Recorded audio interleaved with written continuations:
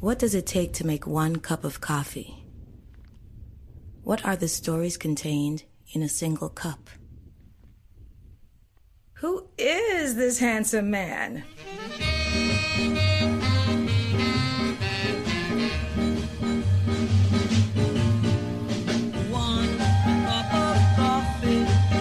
All the kids these days are investing in the latest fad like tech or cryptocurrency. If I had learned anything these past few years watching the wealthy, is that they invest in the most boring stuff and the basic commodities. What is more of a necessity than coffee? To learn more about this boring investment, check out simplepassivecashflow.com/coffee.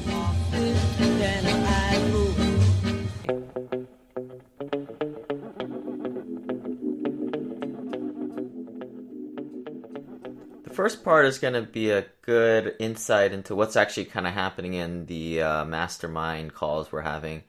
I'm going to be going over a 20-minute talk I gave to a webinar group that we did, talking about investing in the seller's market and the way I kind of view the investments coming my way and where we're going. And, I do believe a recession is probably coming up in the next year to 3. Second part of the podcast is going to be Tyler Shelf's interview. He's the guy from the Cashflow Guys podcast. And here they are. This is a story about a dude named Lane. He moved to the mainland and bought one place to stay. And then one day he went try to rent them out. And then he became one real investor man. This should only take about 20-30 minutes, but I want to test drive this new breakouts feature on the Zoom.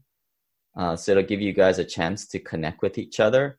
I always think it's kind of neat to meet someone halfway across the country, and it's not very conducive to do it when there's like more than 3 people. I hate meetings when there's more than 3 people because you don't get anything done. So what I'm able to do with this thing is I'm able to split you guys up, groups of 2s and 3s, and you guys can kind of meet people one-on-one. So the topic of today is, how do we invest in this seller's market? Last time I checked, the recession was in 2008, and it's been almost over 10 years since the last crash, and we're kind of due for one. But kind of starting out, this is going to be kind of a doom and gloom, the world is ending type of segment here. But, just starting out, the population is still going up here, guys. Got the population charts. I just pulled that today from a recent report. Yeah, across the country, you're going up 2, 3, 5% all over the place. And then, there's a little bit of net migration, people moving out of Hawaii, California, going to those more pro-business states there in the South and Southeast. I'm just going to kind of hit over the highlights here. This is kind of what I tell a lot of people, should I invest or should I not invest? Robert Kiyosaki says he has 3 sides of a coin. There's heads, there's tails, and then there's the edge of the coin where the smart, sophisticated investors are, and they're able to pick out the good deals and invest, whether it's a hot market or a cold market. I think if you're unsophisticated and you don't know what the heck you should do, maybe you should sit out or at least learn, right? And I see this all the time with newbie investors. They self-sabotage themselves and they don't do anything because they hear it's a hot market, it's a hot market. You give yourself an out 99 times out of 100, you won't do anything and you'll take that out. So my suggestion is to learn how to do the numbers yourself. There's my analyzer online. I think it's simplepassivecashflow.com/analyzer. I don't know if it's spelled with a S or a Z. I think it's I don't know what's really how it spells in real life, but I know I spelled it with an S. What that is, you just analyze the deals yourself and you see what comes up, and you're trying to buy the best ones that you've been seeing. So you're just trying to find some data points. So that's a little screenshot of it right there. I guess as an investor, what you're trying to do is you're trying to, how they call it, dollar cost averaging in the stock market, but you're sort of trying to do that here with real estate. You're trying to find better than average deals. and just constantly be investing. Because one of the cool things is as you start investing, you start growing your network, and that gets you better and better deals. And that none of that happens unless you put in the effort, do the work yourself, and kind of level up your game. So I think I've showed you guys this about 1 million times, this chart. Is there anybody that doesn't understand what's going on here with this little stacking your portfolio together?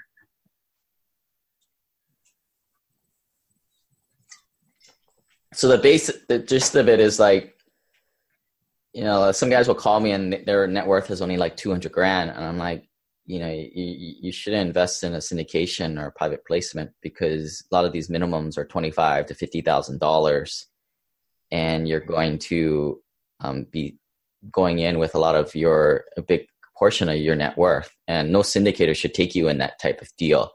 That's irresponsible. So how do you get up to that? Well, you pick up some turnkey rental. That's how I did it.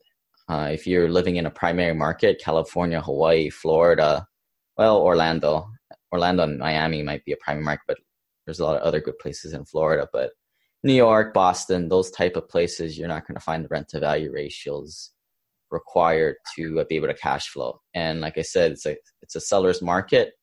We may be at the top of the market. I think we are. You should be only investing in cash flow today.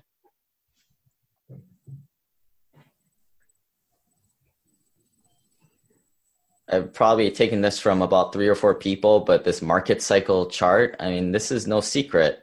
The market goes up and down. Typically, it goes down a lot quicker than it comes up, right? So like, if you think 2008 to 2011, the market was falling in that period. But from 2011 all the way to now, I mean, it's a much slower recovery. Normally, you're looking at a full market cycle from top to top or bottom from bottom, however way you measure it, of 8 to 12 years. Do the math. 2008 to 2019 is 11 years. So one of these, with that in mind, I try and stick to Class B and C properties. Those are the 4 property classes there. Typically, A class are going to be your more luxury properties. You're not going to have the rent to value ratios necessary to cash flow.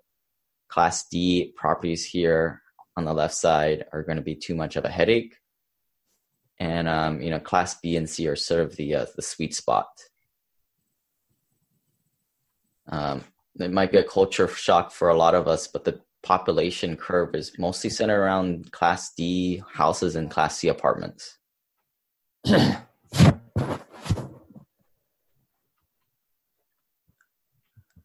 I think a lot of people, they hear about investing in places like Nevada or Las Vegas or Florida or Phoenix, Arizona. I think that those type of markets might be a little bit of sucker plays, if you ask me. And the reason why I say that is a lot of unsophisticated investors in California will want to be an investor. And yeah, they've been to Las Vegas before. Who hasn't? And they feel comfortable because one time their Uber driver took them off the strip, off Tropicana, and they saw some rental properties out there. So there's a comfort feeling there.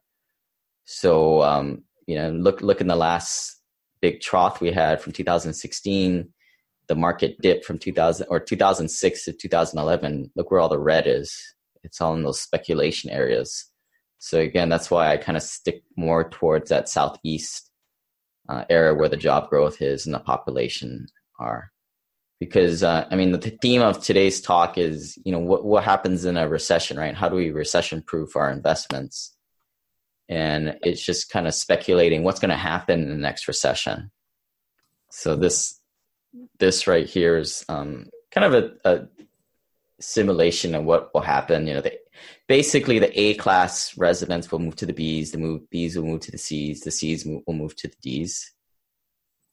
And, you're kind of seeing some cooling off in the upper class, like in Seattle. You used to be able to get a 1-bedroom for $1,700. It's come down a little bit to $1,625, just to use one example. This is why I kind of like to stay in the class B and C area, because, it's those A-class deals that, yeah, they're cash flowing right away. And I think that's kind of the lure of them. But in a recession, they struggle the most.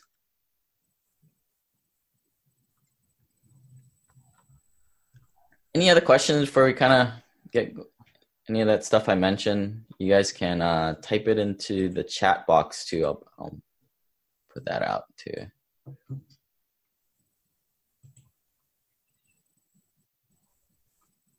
So typical, when I'm underwriting a deal, probably the third biggest thing I look at are like vacancy rates. So normally Class C will have the lower vacancy rates because it's a little bit more demand for that. Class B will be having higher. So here's a little spread. This is by no means what you should be using, but it's good to get a sense of the difference between the three.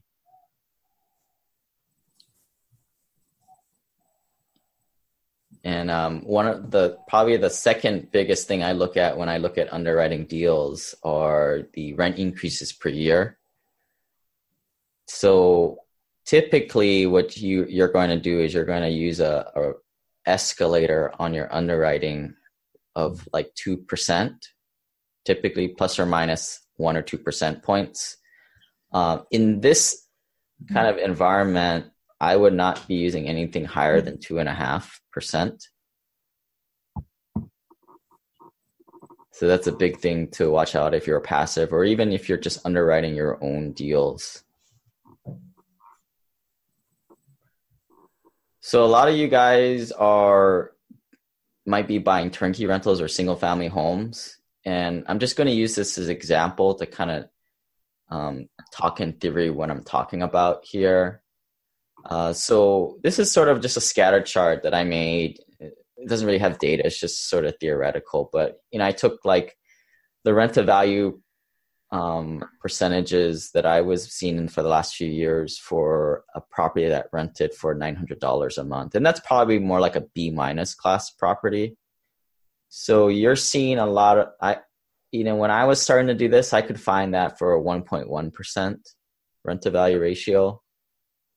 That has gone down each year as more and more people finally pick up that purple book, Rich Dad, Poor Dad, and listen to podcasts and hear about this cool new thing called a turnkey rental, and they get into it. So what I'm suggesting is build your data point, your scatter chart, and try and build this line of best fit. Because, yeah, you might have been on a forum 2 years ago and heard that, this is what the numbers on their property is, but that's not you, and nor is it that time and era. You need to be kind of moving forward and just buying the best of class. This is what I mentioned before, like, so the dollar cost averaging. So it sounds very obvious, but buy the best in that era. And this is what I kind of do with multifamily. Multifamily is probably about 4 or 5 times harder to underwrite because there's just more variables, where I believe the main variables for single family homes are bedrooms, baths, square footage, date, and rent. Multifamily might have a dozen more than that. That's why I say it's kind of a factor higher of complexity. But at the end of the day, it comes down to what KPIs you're looking at, and the KPIs I look at, unlike turnkey rentals or single family homes where I'm looking at the rent to value ratio there on the y-axis, I'm looking at the return that I'm seeing if it's underwritten property in 5 years. So when I get a deal package, I'll run the numbers myself with the P&Ls and rent rolls. Then I'll put it on my scatter chart. I don't really have a scatter chart. I just have one in my head because I can kind of remember this stuff. It's not that hard. And I just kind of pick out the one that are best after, best in class, I guess. No secret. And I think that's what you should be doing.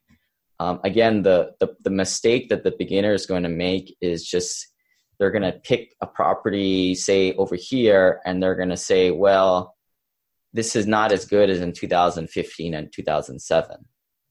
And they'll never do anything. And they'll keep working at their job for 40 years, and they'll keep putting money in the stock market, and the stock market will bomb out on them. And we all know how that ends. You guys can kind of read through some of this stuff later, but it's kind of dense. One thing that I've kind of picked up, some people have been kind of telling me about this treasury yield curve, something about the 10 and the 2 year is what people like to graph. And this is a little geeky, but apparently a lot of people will say that a recession is marked when the 10 and the 2 year treasury invert, sort of like what this graph is doing right now. When that happens, you're like looking at a recession 6 to 18 months down the road. So guess what? It happened about a month ago. So it's going to happen. But yeah, like I said, don't be that newbie who doesn't do anything and just uses it as a lame excuse. So here, okay, here's my theory. This is why I keep going into deals. So say I go into a deal that cash flows me 8%.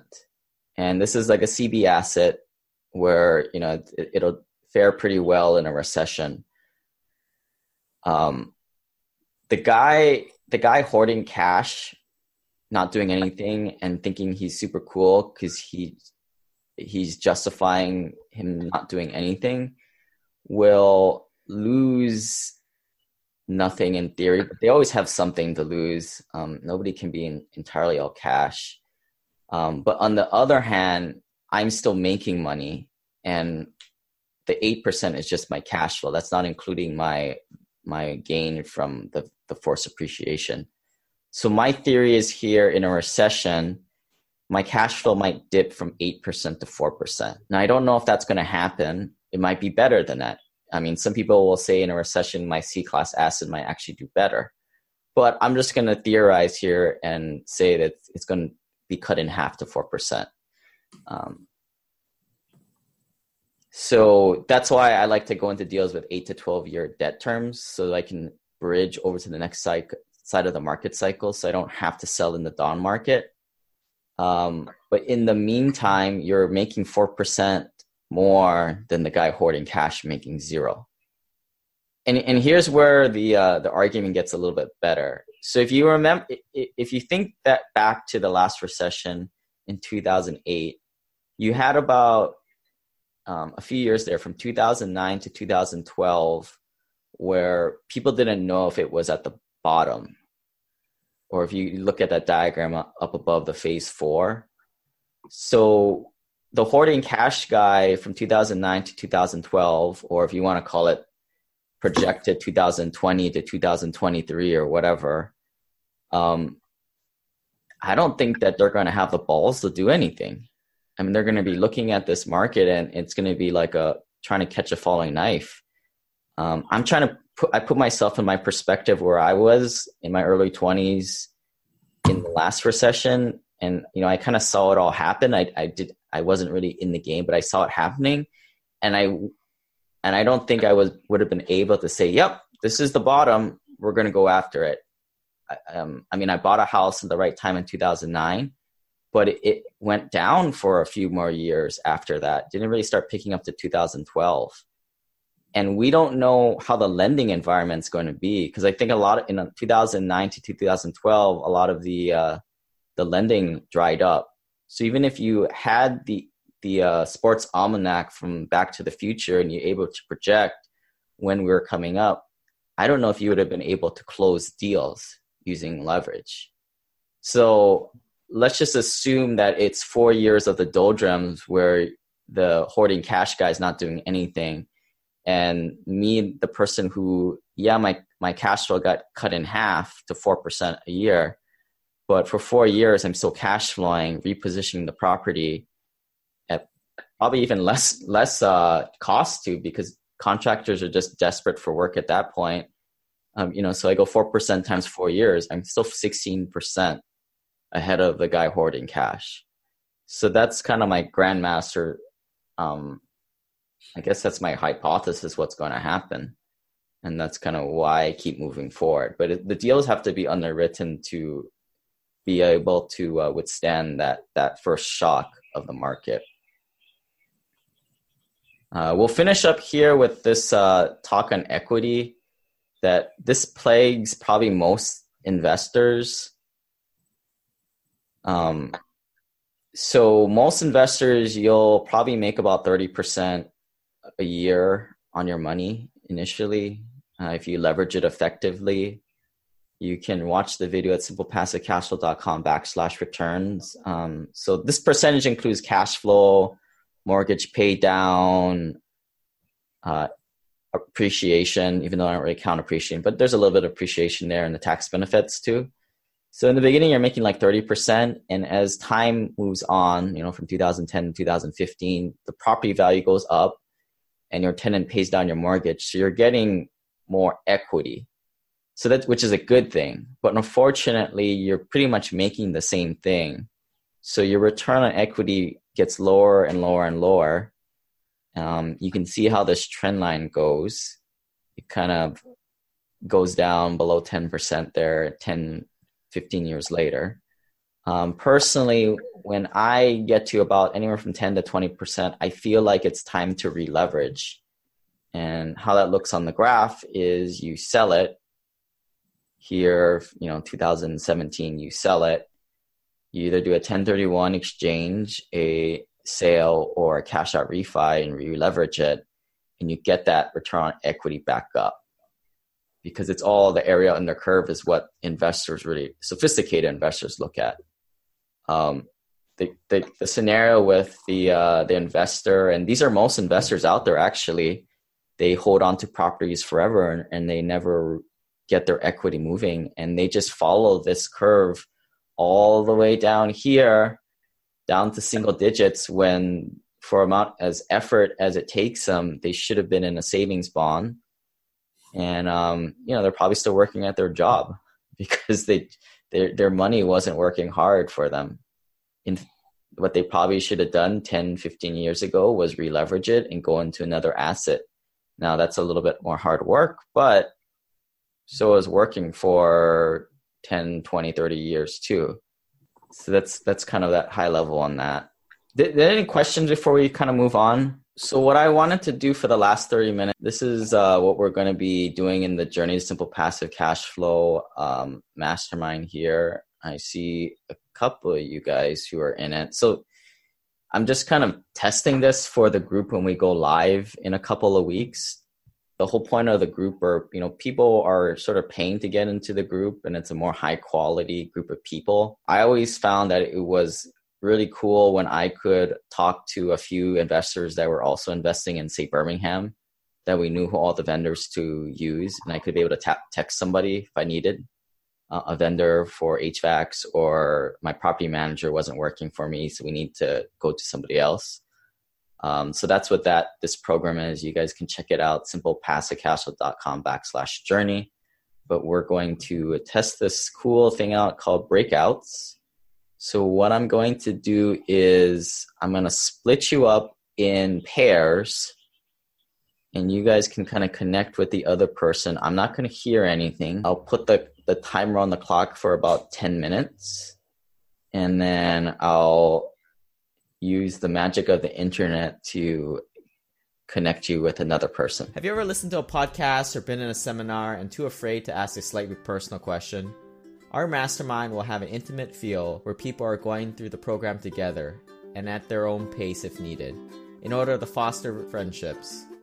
When I was learning and paying thousands of dollars for masterminds and mentorships, the network, however hokey pokey as it sounds, was a big part of it. What happens in the mastermind stays in the mastermind. We'll use the bi-weekly webinar sessions to dissect concepts with real-life examples. Hear how someone else might implement something like infinite banking concept on a hot seat session. Our group will attract thought leaders to meet just with our exclusive group. We can get FaceTime and ask individual questions. Why?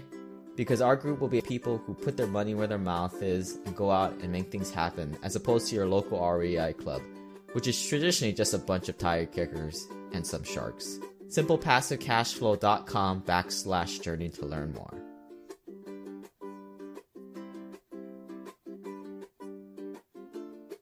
And that was the end of the first half of the podcast. Again, if you like that, go to SimplePassiveCashflow.com/journey and see if you're a good fit for our mastermind group. We're pretty much filled up, but maybe you might want to get on the waiting list for later this year or the beginning of next year. And here's Tyler's interview coming up. Hey guys, it's Lang with the Simple Passive Cashflow podcast. I got Tyler Shelf from the Cashflow guys. And a little trivia there's only one guy. It's only Tyler on that thing. So you can check out his podcast at thecashflowguys.com. Thanks for coming on, Tyler. Hey, thanks for having me. I got to tell you, there used to be two guys, but one guy just went into the insurance industry instead. So. Oh. Well, you can make it like, well, the listener, that's the other guy. There you go. There you go. But yeah, so thanks for coming on. We've been working on a couple of projects together and definitely want to get your opinion on a lot of this stuff lately. You know, we've been working on like the syndications and, you know, you're still playing around with the stuff that are like $500,000, $1 million in that kind of zone, the upper end of the mom and pop investor range. So I think you bring in a very good insight with that. But let's get to know you a little bit better. How much simple passive cash flow are you making today and how are you kind of doing that? Boy, you know, it's been a good couple of years. So when I left, I worked for the government. And when I left the government, I was making just under $300,000 a year on a W-2. And I was able to escape to pass that number within my first year. I took 6 months paid vacation from the government, hammered down, and was able to get out of the rat race there in 11 months. So pretty proud of what we've accomplished. Was that always a hard thing to do? And like, if you didn't get that severance pay, was that kind of the trigger? I got to tell you that I was like literally shaking, signing my resignation. It's like, because you get so comfortable working for the government. I mean, I was a federal employee. I have all the benefits in the whole 9 yards, 10 years of service and just under 10 years of service. And I was at that point to where I felt if I didn't make the move right then, I was never going to make it. Could have maybe hung out for a paltry retirement. But at the end of the day, I thought I could do so much better just securing my own future, buy assets, right? For us, my wife and I talked about it. We decided to make the jump and it was scary. I mean, even talking about it today makes me twitch a little bit. You know, for me, originally, right out of the gate, Lane, the huge difference was the taxation. Massive difference. I was paying more in tax working for the government than a lot of my friends at the time made as an annual pay, which that in itself got to go right back in my pocket. So that was a beautiful thing. So before you kind of pulled the pin and left the job, what were you kind of doing up to that point? We did this. So I've been in the business 18 years. I started as a realtor, became a house flipper. I call it an accidental on purpose landlord. I was flipping a bunch of houses all at once back in about 04, 05. I realized that the property values were going up about 25% per year. I'm kind of a numbers person. I like numbers. I decided to rent I finished the flip rehab on a bunch of houses and just put tenants in them. So then a year later, of course, the value went up like 26, 27%. I cashed out of all of them, sold all of them, all in 1 year. Not because I thought a crash was coming. I wasn't that savvy back then. I was just greedy and I wanted to take a lot of time off and have the money to do it. So that's what I did is I sold off all those assets, but I wasn't real smart with it back then. I didn't think about things like, capital gains tax that I had to pay. That again was six-figure tax bill that came along with it. Lesson learned. Fast forward, getting back into real estate was a challenging decision because I feared that tax obligation. I didn't know what to do with that. And as I started to pay more attention to things, I realized that if I just change how I earn my money and I stop selling the assets once I get them and they're cash flowing, just as long as I don't keep them or as long as I don't sell them, I'm not going to have those big tax hits. And if I earn my money more passively than I do actively, I'm going to be taxed at a different rate.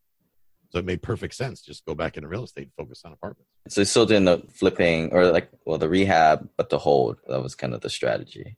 Correct. So I don't know if you saw the recent movie, the Han Solo movie, but this is the Han Solo question. And those of you who don't know, Han Solo was that guy in Star Wars. Before he met Luke and Leia, he was kind of just a low-life smuggler doing whatever. But then, something happened, had this pivot point and things kind of changed for him. What was your kind of first pivot point into this world of cash flow? For me, it was, I got back into real estate in 2014. I was 44 years old. I was out in the Bay of Fundy in the North Atlantic in the wintertime, freezing to death, thinking to myself, I have to do this for another 10 years and then get a retirement that I really can't live on. It's not enough money to live on. And I thought I had to figure out a change. That, and my wife has a disease called MS, which is a debilitating neurological disorder, which means eventually she'll wind up with some severe health considerations that will impact her ability to travel and enjoy life and things like that. So I needed to come up with a way to earn my income, reduce my taxation, but also have the flexibility to be home with my wife when she needed me. And real estate wound up being the only thing I could come up with that was able to check all those boxes. So for me, it became a no-brainer.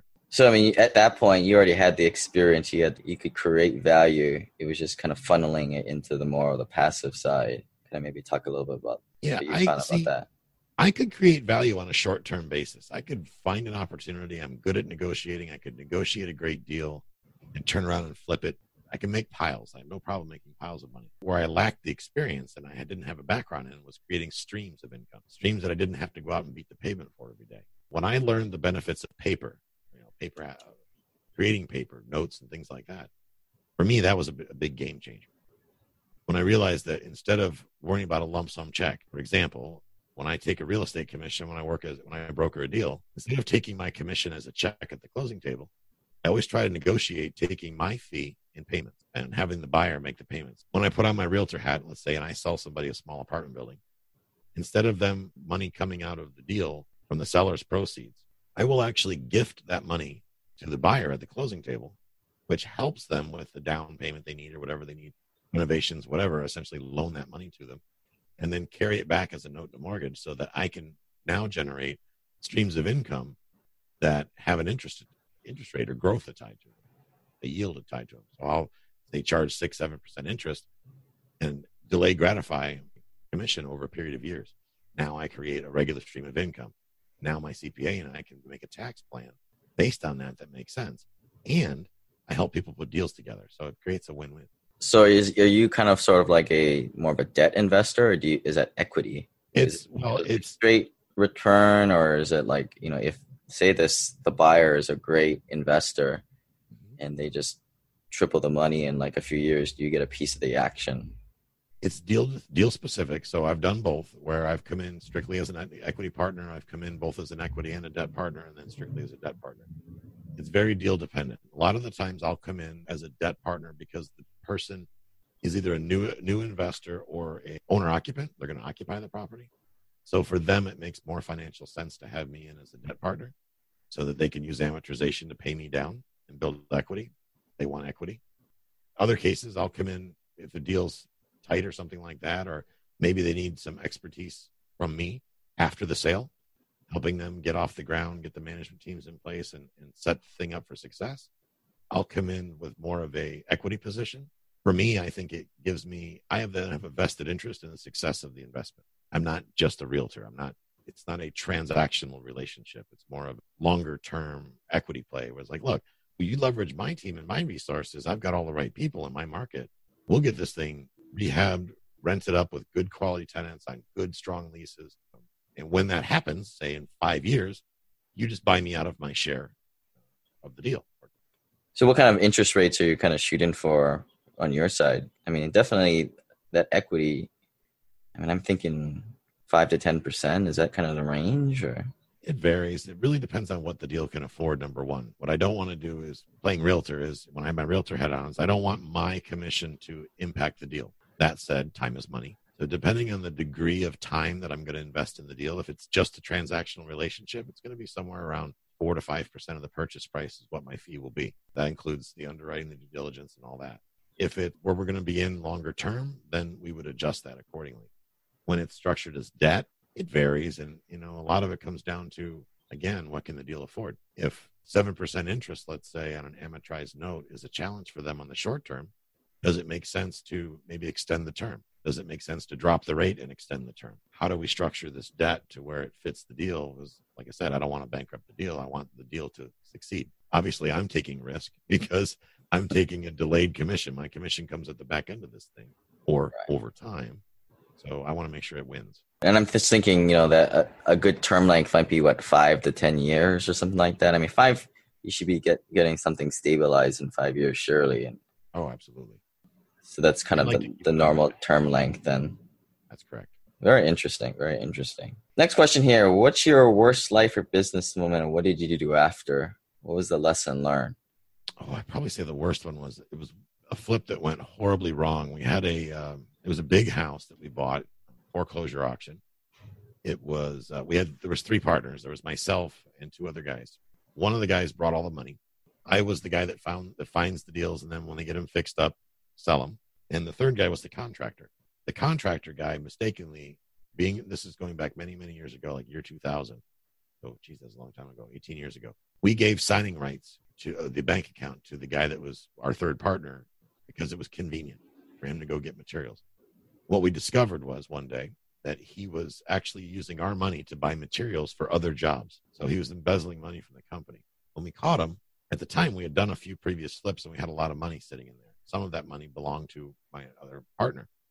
The guy left the country and went to England with my partners and my money, about $250,000. Then find out that he had a full contracting business with crews and trucks and the whole 9 yards.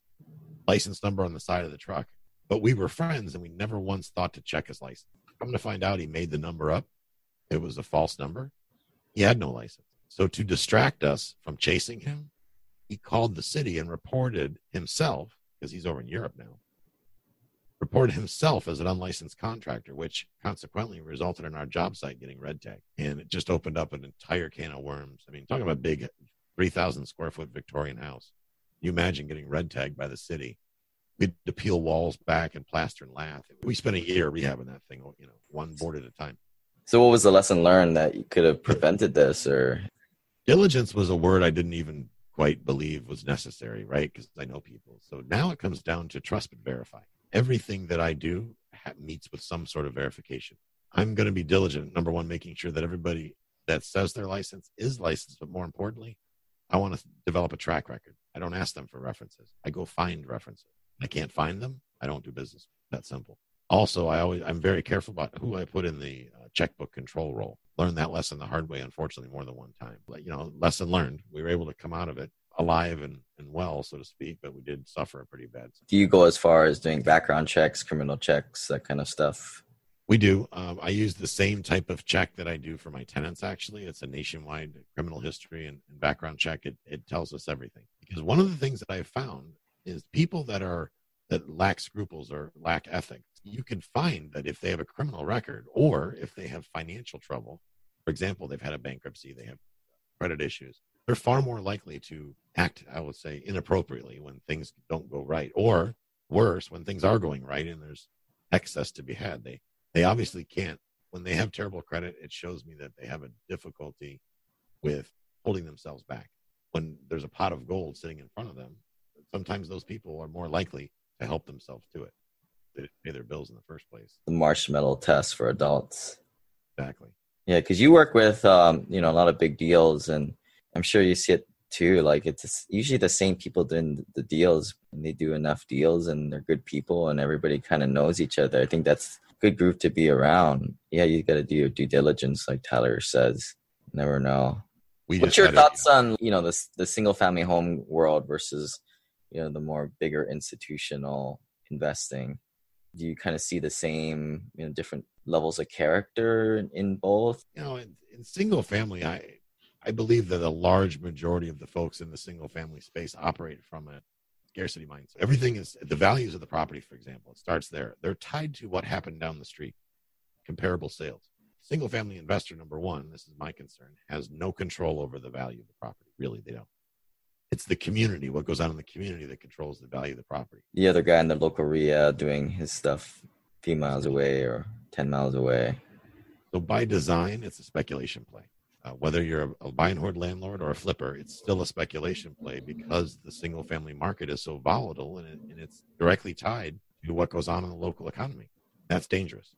That's very dangerous. Add to that recipe some scarcity mindset, people that can actually function independently. And there are people out there that can exist, I know several of them, as a single family investor, literally doing the work themselves, buying the materials, painting the walls.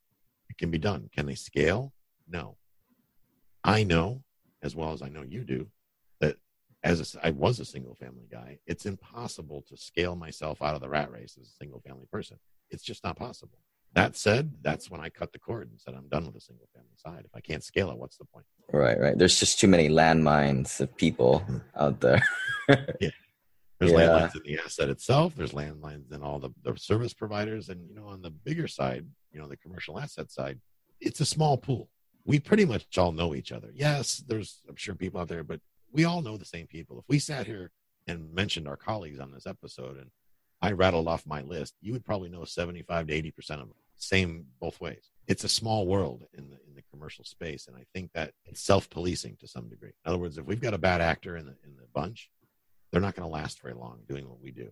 That's my impression. And kind of going back to trying to pick out the bad actor out there. I mean, I think there's enough people doing good deals that you don't really need to go out into the abyss and trying to find that new lead investor that no one's ever heard of.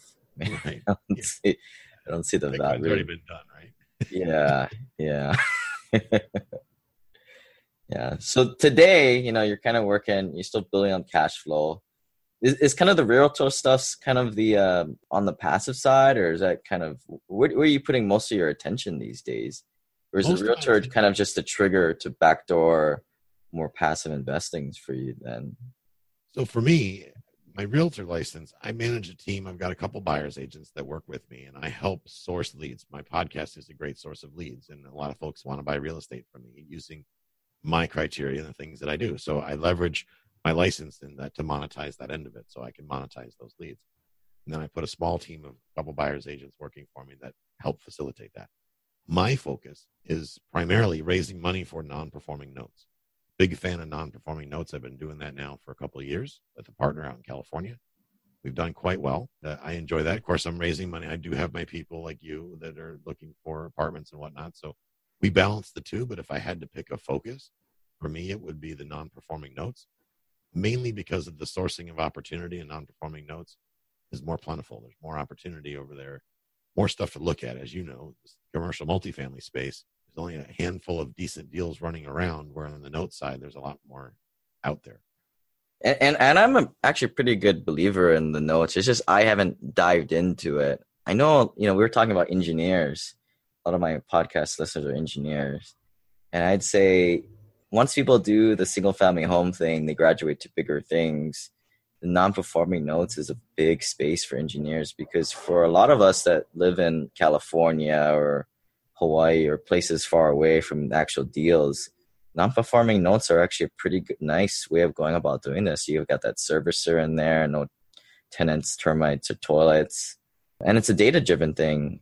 You're probably a lot further along than the normal guy looking in. From the outsider's perspective, this note thing looks very fragmented, and it's hard to figure out, well, where do I buy the notes? And probably a good opportunity. It is. What you'll find is it's two ways. So it is very data-driven. You're absolutely correct. From the analyzation point, from the point of actually acquiring the right notes and being able to make offers and get them through and get accepted, it's very much relationship-driven. That's the beauty. I like to analyze things. I'm not a details person to the degree of being an engineer, but I want to know what I need to know. Very focused on what do the numbers say? What are the stats? What's the likelihood, and what's the risk model in this? My partner, Paige, although she is a details person, what her best suit is building relationships, one-on-one relationships with banks and asset managers. So she can build new relationships on a one-to-one level, frankly, better than I can. That being her strong suit, she helps us source the opportunity of finding the notes. I, of course, communicate on a larger scale, but having a podcast, things like that. So my job in the mix is raising capital. It takes both. It takes the ability to analyze that data, but it also takes the ability to make sure that you're able to buy great opportunities, because let's be honest, there's a lot of institutional capital out there that kind of can be a competitor to us. So there's a big gap between us and them, and there's a very big area in the middle. So what you'll find sometimes is that we may go a month or two before we find something worth pulling a trigger on, or we look at a tape and the assets on it are just a mess. In that case, let's say we made a low offer on it to hedge our risk. a large industrial or institutional player will come in and make a far more aggressive offer because they don't have to show the type of yield that we do. Them a 2, 3, 4, 5% yield would make sense. For us, that we think that doesn't work for us. You're the more agile, smart mom and pop investor that's looking for a good double-digit yield, whereas at a stroke of a pen somewhere in some boardroom, they're kind of like, well, we're going to buy this type of note. Exactly. But the thing is, the problem with notes, I'll be honest with you, Lane, is there's zero tax advantages, and in fact, it creates a taxable event. So from a tax perspective, for somebody that, like an engineer, that is a high W-2 income earner, if you're going to play in the note space, you certainly better have some real estate in your portfolio to offset that tax liability. If you don't, I'm no CPA, but I would first get with a good CPA because it would be like flipping houses and winning a lot. Yeah. Or maybe we should team up on like oil and gas investment and just go out and create deductions. There you go. There's something that you recently thought about burning your cash on, maybe for like a time savings or improving a quality of life. So I recently bought a piece of land up north of here where I got a cabin on it and whatnot, about 25 acres. That's my hidey hole. I hide away there on the weekends. It's great. The phone doesn't work out there. It's out in the middle of nowhere. I'm at the stage to where, do I want to keep it really rustic or do I want to make it like this gorgeous retreat? I can do either one. I just can't decide which one I want to do. And my wife has no help helping me decide. But, So you're not working on the weekends and you just kind of go up there? No, I work Monday through Thursday. I usually take Friday, Saturday, and Sundays off.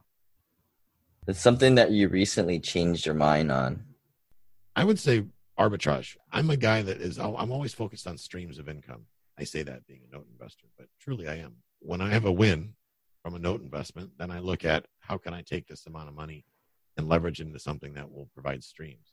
Deal sourcing has been low. So I have been looking at some opportunities that would normally be smaller than what I want to mess with, mainly because when they present themselves, if they're great deals and they provide that perpetual cash flow, kind of why not? Normally I would have just ignored those and just kind of focused on other things, but I'm starting to look at more of those opportunities to create more streams of income. Another thing I never thought I would look at before is small businesses. I'm starting to look at investing in some small businesses just to kind of spread things around a little bit. Are you kind of looking to bring in a partner on that, to kind of be your expert to walk your hand down that road? Or Yeah, absolutely. I'm not obviously an expert in all things. So what I would probably do is be the money partner to invest in somebody else's business to where they were an expert, maybe just need the capital, the infusion of capital, maybe a little bit of direction as far as entrepreneurship and better marketing help. Outside of that, I want to be hands off. Yeah, and it definitely seems like, make sure you kind of go around to the same conferences and meet kind of the same people. Maybe about 5 or 10% of these guys, you kind of dig into their story and you find out that they just happen to be owner of some kind of more smaller business, like whether it be like an ink and jet, like a paper printing. Like, it's like, well, where did this come from? Right? It's so weird. But a lot of those guys are kind of going back into their business side now that deals are kind of scarce, and that's their highest and best use, and they're kind of going back to where they came from. Obviously, that's probably why they're in real estate, because real estate is probably one of the best places to place more money into more passive activities and going the business route. Have you been? I mean, that's probably how you're meeting the people, right? Like, the same way. It is. I spend a lot of time speaking locally in my market and spoken at different conferences. And when I meet people, I really like to engage in them and figure out what makes them tick. Why are they here? How did they get here? The one common denominator of the people that I see that are the most successful is they're just simply willing to take on larger chances or bigger chances than other people would, willing to follow them through. They also don't put all their eggs in one basket. Kind of like we invest all of our time into our job. And then at the end of the cycle, they turn 65 and the plan is to retire and live on less money. It doesn't make sense. For me, buying the businesses is put a little bit over here, a little bit over there, let those things work themselves out. But I like the idea of being able to help other people get financially free, the business owner or whatnot. So for me, that's a big push. It's part of my why. Right. Yeah. I also got these other friends that have invested in a play. And I guess that play kind of blew up on them. And they're like, yeah, that's one of our best investment. I mean, we put barely anything and we're getting this big check every month. I mean, I have a client that does that. She turned 7 figures investing in theater. Who knew? Right? Pizza joint, right? You read Rich Dad Poor Dad. What do they talk about in the cash flow game? A pizza joint. Have you ever looked at the financials of a pizza joint? You should, being an engineer. It'll blow your mind how profitable they can be. It amazes me. How often do you think of a pizza joint going out of business? Unless they're a big chain, very rarely. The mom and pops, are in business for an eternity. I've never heard of people saying that was bad pizza. It's always good pizza, even though it's terrible. Exactly. It may kill you, but it's highly profitable. So do you have a certain like asset allocation, like 10, 20% of your all your portfolio into like more active businesses, or that you're trying to eye? Or we're looking at about 25%. So we escaped the rat race back in 2014. My wife, at the time, actually about a year later, got laid off from her job. We escaped the rat race. She just still chose to work. Part of that choice was the medical insurance. Where she works provides medical insurance, and that's a big plus. Her having MS, she's got a debilitating disease. We needed medical insurance. So although she was still working, it was more by choice, financial necessity. That said, now we're at the point to where we're getting ready to phase her out of the job altogether. Still, we're very diligent about putting money away. That runs about 25% of what we're at. It fluctuates. I'm self-employed, so sometimes we have different things. We do arbitrage. We have good months, bad months, whatever, but we always try to stick to that 25%. So in this seller's market, going out to like one of the newer guys out there, they're still working a day job. They may have some money saved up, maybe like 20 grand, 40 grand, maybe even 50 grand of liquidity that they can take out from a self-directed Roth IRA or something like that. But for someone who doesn't have the experience nor really the network, what would you suggest they do at this point in the game? Depending on if it was cash or IRA money, if they have the ability to open some sort of a self-directed IRA, I would first tell them to go Roth, because the one thing we can all agree on is the taxes are never going to go down. So you might as well just pay your taxes now and then enjoy tax-free growth for the rest of your life. That's just my personal opinion. Right, I agree. Or just take the damn money out now and be done with it. Let it grow. Exactly. The second thing would be, what do they invest in? A lot of people think, well, I don't have enough money to do something. Well, you do, because here's the thing. You can leverage other people's resources. A good example of that is, let's say you find somebody that's got a duplex, and there's a lot of properties that are free and clear, that don't have any debt. You can leverage that free and clear asset, giving that seller payments for equity. I actually teach that on my show, on my podcast, is go in, negotiate seller financing, use what money you do have as a down payment, light renovation, let that grow, build that foundation, and let that grow over time. If it's a retirement funds, great. You can turn around and hold it for a couple of years and then turn around and sell it on terms, take that note and mortgage and trade that note and mortgage, or trade that note rather, that's as collateral towards a larger asset. You don't have to wait for them to pay off your duplex. You buy it for 100, you sell it for 150 5 years down the road. Take that $150,000 note, use it as a down payment on a 20-unit building. Keep scaling like that. Because the one thing a lot of people want when presented to them properly is a predictable stream of income. What better predictable stream of income than a note secured by real estate in first position on a good asset? That's a home run. And most people kind of get tied up over the legal stuff. Is that something that a closing attorney can do for them? Absolutely. Any title company in the country or closing attorney can handle that transaction. Is ridiculously simple. And how much does that usually cost in terms of legal time? Or in my market, a title company will do that as part of the transaction without any extra charge. I've done it at several title companies. I've never paid any extra. An attorney may ding you for an extra hour of labor, or whatever that is, their hourly rate, $300, $400, $500. Regardless, no matter what it costs, it's worth it. It's worth it. Yeah, no, I like that strategy. I mean, I think a lot of the listeners, they've got a full-time W-2 job, but a lot of them have the realtor license on the side for no good reason other than at one time they wanted to have access to the MLS. But to be able to kind of go in at closing and instead of taking your $10,000, $20,000 commission check to stuff it back in the deal with a seller note adds more value to the buyer. Sometimes they can probably get in with actually no money if you do that. In a lot of cases, yeah. Yeah, definitely good stuff to think about. I believe that anybody pretty much that has the desire that's strong enough can get started in real estate investing without much of their own money. There's so many different ways you can leverage things. There's so much that's negotiable in a transaction besides the purchase price of the house. The title, the closing costs, the lender fees, all these things can be negotiated as credits. You got to remember, everybody in a real estate transaction, for the most part, is on commission. That gives you leverage, the ability to leverage things. I did my first deal with literally not one penny of my own money, using a VA mortgage, no closing costs, no nothing. I walked out of there with a check for $1,700 in rent credits. So I think something that I'm still scratching my head out around is I know that there's different fluctuations in this. So you go to the closing table as the agent, You may be getting like $10,000, $15,000 check. Where do you start out with the terms? Of course, it's very negotiable, but what's this fair starting ground to ask for? What my commission would be? Yeah, you stuff the money back in the deal, but you take a 7% from that or 8% from that for a 5-year period, or generally that's kind of where I'll start.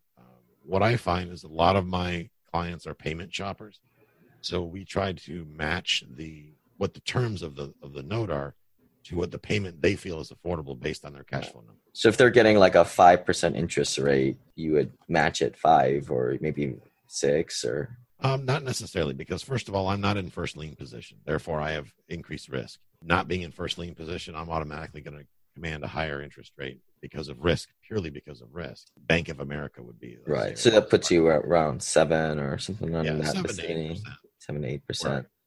And then we'll change the term to fit whatever the buyer needs as far as the payment. So let's say payment's $100 a month and they don't feel comfortable, they can get the cap rate they need and all the different things that they need. The cash on cash return with my $100 built in there, and maybe that number is $75. Then we'll extend it out a year, 18 months, or whatever it needs to be to get that payment down to where it makes sense. Okay. And this is mostly on investment properties. You're not doing it on anybody's home sales or primary residence. Absolutely. We do it on both home and investment. Oh, okay. What we found is that we cannot credit. The only thing when we credit our commission to the deal, it has to go to closing costs. It cannot go to the down payment. Residential lending programs do not allow that to happen. The down payment has to come from somewhere else. However, seller credits and things like that can all accommodate. I think the seller credits is 6%. That's the maximum now. Depends on the loan program. It's between 4 and 6%, depending on the loan. So if you can get 6%, you as the broker can probably kick back another 3 to 4. Yeah. And that's how the buyer walks away with nothing in there, almost. And then are you in that deal for a long time, or do you like to kind of get out in 5 to 10? It depends. When I'm doing that, I'm in the money lending business. I don't want to have to foreclose on somebody and set things up to where they won't succeed. So for me, it's strictly a loan is what it is. I'm focused on the return. So I want to set it up to where the payments make sense to allow them to succeed. I don't want to under 20, 30 grand. I don't want to have to go to foreclosure for that little amount of money. It's when you apply the cost of a foreclosure at $3,000, $4,000 to a $10,000 note, that's 25%, right? Mm-hmm. Not worth it. Yeah. It's not worth it. So I want to make sure I set it up to where they win, where they can succeed, because if they succeed, I automatically succeed. Definitely a good way to help out, friends and family, especially if you're helping them buying their property, you kind of help them on this facet. And then you're not really doing it for the money, but you're definitely helping them on the front end. So we've got the final question here, and this is the Tony Robbins question. He always talks about 2 main things, which are the art of fulfillment and the science of achievement. Kind of break that down. First, what's your secret or hack to the science of achievement? Any secret habits or quirky things that you kind of done to get more stuff done and kind of get to where you're at today? This is going to sound bizarre, and nobody's probably ever told you this before, but when I was in the military, they had these notepads called Write in the Rain, right? Little notepad, and you can kind of expensive books because they are. But bear with me, they're worth it.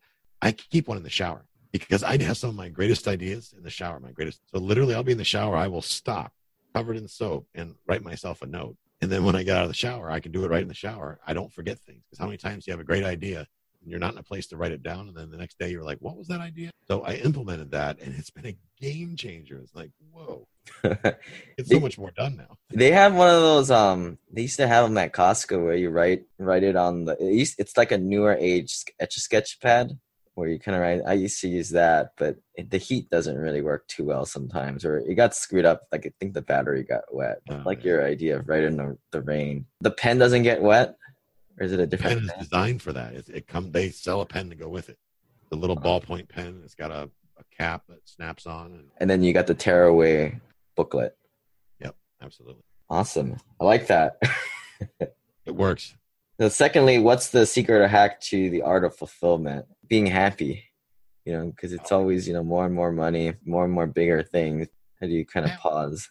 I'm always fair to myself. In other words, last night, for example, I had I do a coaching program, group coaching program, and I'm up those nights. I give a ton of value. I'm on the phone with people for like 2 hours. And we start at 8 o'clock. Sometimes we go till 10:30. Well, I worked all day yesterday too, right? I was engaged doing other things all day yesterday. So I worked more than what I would normally like to work. So I will take, after we're done today, I'm going to take a couple hours for me. One of my big passions is personal development. So one of my greatest enjoyment is create a cup of espresso. And I'm going to sit down with a good book that I want to read for me. And I'm going to take that knowledge in. And for me, that's like one of my favorite things in the world. Is this on like the days off working, or is it kind of within the madness of the work week? It's within the madness. On the weekends, I completely unplug. I got that property up in the woods, and phone stays in the truck for the weekend, and I go out and walk in the woods, and I do a lot of photography. Totally off the grid, nice sustainable little property, and unplug time. All right. Well, anything think we missed? Any other lasting messages? You want to get your contact information out there for folks to get a hold of you? Yep. Best way to reach me is my website, cashflowguys.com, cashflowguys.com. I have a YouTube channel under the same name. I put out a lot of free education for people to help them get going. My podcast is on both YouTube and my website, and of course all the other places, Libsyn, Stitcher, iTunes, all that good stuff. Anywhere you go, just type in Cash Flow and then Guys, then you'll come right to me and take all the content in. Oh, yeah. And everybody says, well, Tyler kind of does what you do, Lane. It's like, well, I think personal development, it's all the Think and Grow Rich stuff regurgitated by different people. So I think you just got to find people you resonate with, kind of says it in your language. And it might come from different people, but I think at the end of the day, I'm probably going to work on the same type of deals. Or I always think about diversifying into all kinds of stuff, not just apartments or one thing or another, but maybe even non-performing notes, I agree 100%. You ever need help with that, let me know. Yeah. Got to write a note. There you go. All right, Tyler. Well, thanks for coming on, and you guys make sure you guys go to the website, sign up for that bi-weekly newsletter, because I don't have enough time to do it weekly. There you go. All right. Thanks, Lane. This website offers very general information concerning real estate for investment purposes. Every investor situation is unique. Always seek the services of licensed third-party appraisers and inspectors to verify the value and condition of any property you intend to purchase. Use the services of professional title and escrow companies and licensed tax, investment, and or legal advisor before relying on any information contained herein. Information is not guaranteed, as in every investment there is risk. The content found here is just my opinion, and things change, and I reserve the right to change my mind. Above all else, do your own analysis and think for yourself, because in the end, you are the only person who is going to look out for your best interests.